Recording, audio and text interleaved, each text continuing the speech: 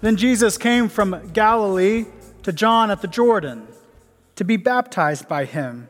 John would have prevented him, saying, "I need to be baptized by you, and do you come to me?" But Jesus answered him, "Let it be so now, for it is proper for us in this way to fulfill all righteousness." Then John consented. And when Jesus had been baptized, just as he came up from the water, suddenly the heavens were opened to him, and he saw God's Spirit descending like a dove and alighting on him. And a voice from the heavens said, "This is my Son, the beloved, with whom I am well pleased." This is the gospel of the Lord. Questions about my name have followed me my whole life. Kogan, wow, that's a unique name. Where does it come from? Or what does it mean? Is it a family name? Or my personal favorite, how'd your parents come up with that? I've become quite fond of this interaction. Some of us have already had it. As for the questions, I have no idea the name's origin, its nationality, or what it means. You can come up with your own meaning. It's not a family name.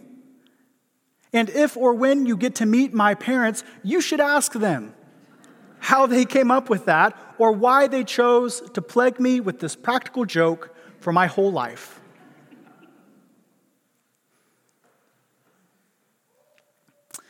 Shakespeare, by way of Juliet, quipped, "What's in a name? A rose by any other name would smell as sweet." Meaning that a name is nothing more than what we infer upon it, the emphasis that we give it. And while there is certainly some truth to that, in our culture, we give enormous emphasis to names and even more so to titles. Titles impress. They grant authority, respect, sometimes even honor. And we've worked hard to get these titles. Maybe they're letters after or before your name. Maybe it's a phrase.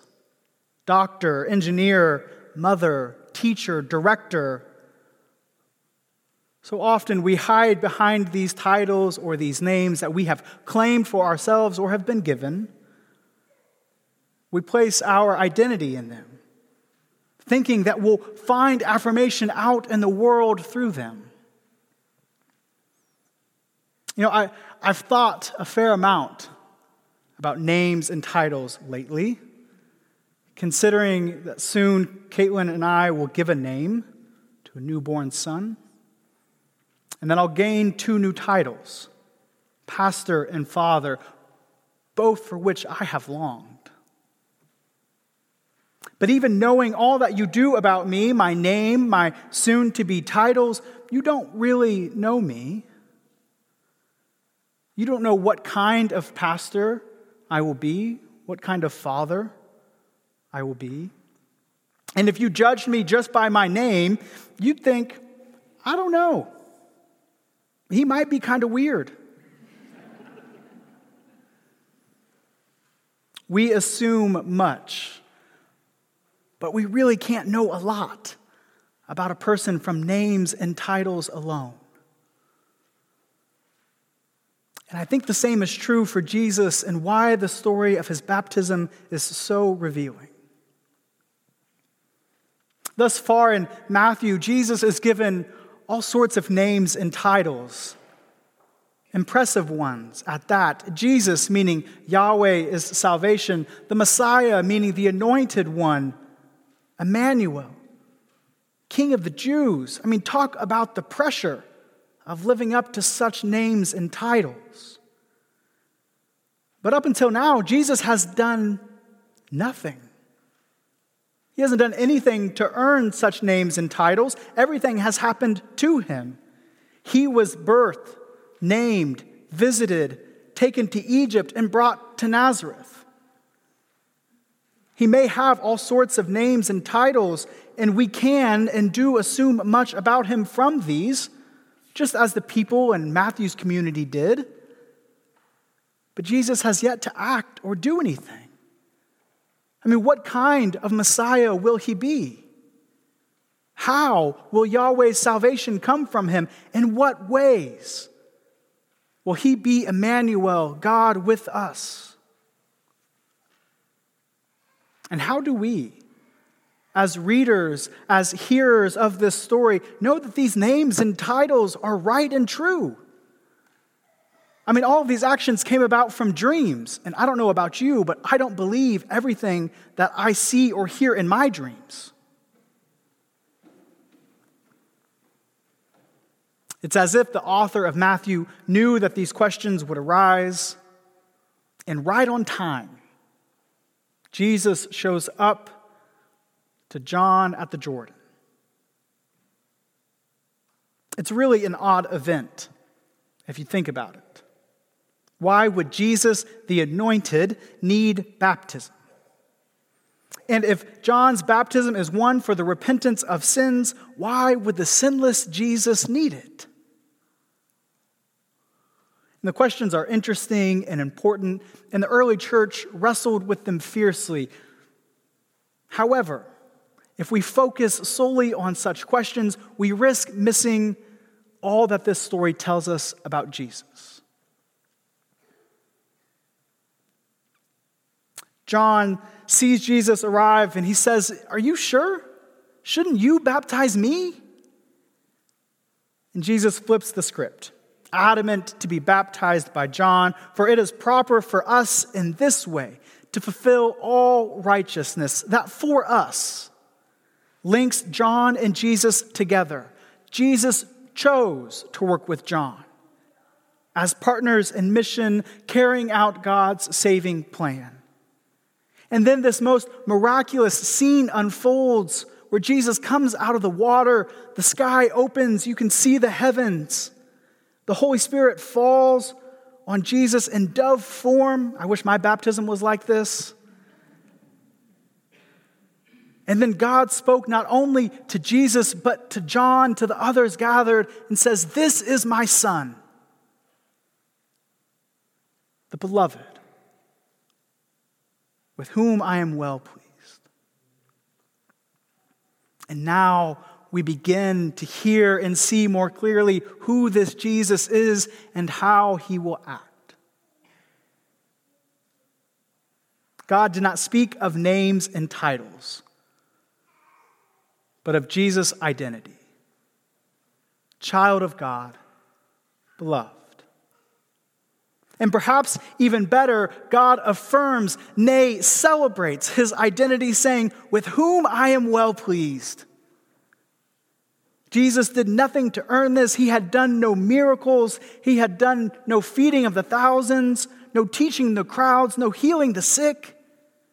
The only thing he did was get baptized, revealing to us the way he works, not with power or force, but in humble obedience. He partners with John so that Jesus would be the one to bear the sin of all those baptized.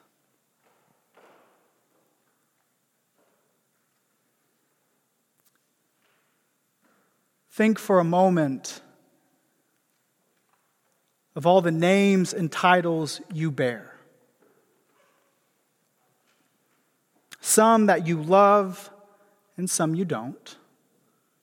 Some you were given and some you have claimed. Some you have worked so hard to earn, and for some you still yearn.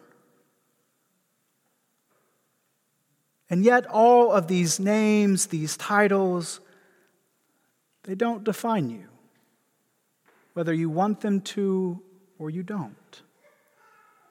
They don't give affirmation as to who you are, because only baptism does that.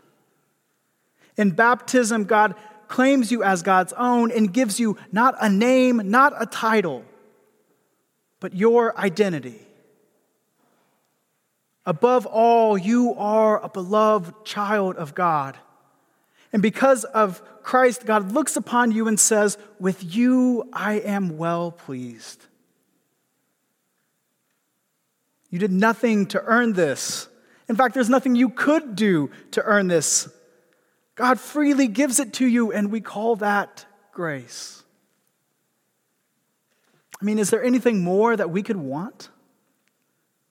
Anything more that we could need than to know who we are and whose we are? To be celebrated by the one who created us. To be loved and redeemed by the humble and obedient servant who, as the prophet says, brings light to the nations. Who opens the eyes of those blind to suffering and oppression, and who will establish justice in the earth. Not only does God give us our identity, but also a mission. Just as Jesus chose to work with John, so also in baptism, God chooses to work with us. Lowly, weak, sinful humans we may be, but that's who composes the body of Christ. We, you and I, have chosen mutually to be partners in mission, of which I'm thrilled.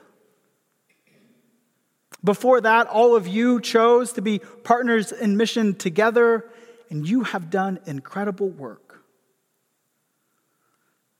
But even before all of that, and most importantly, Christ has chosen you to be a partner in mission.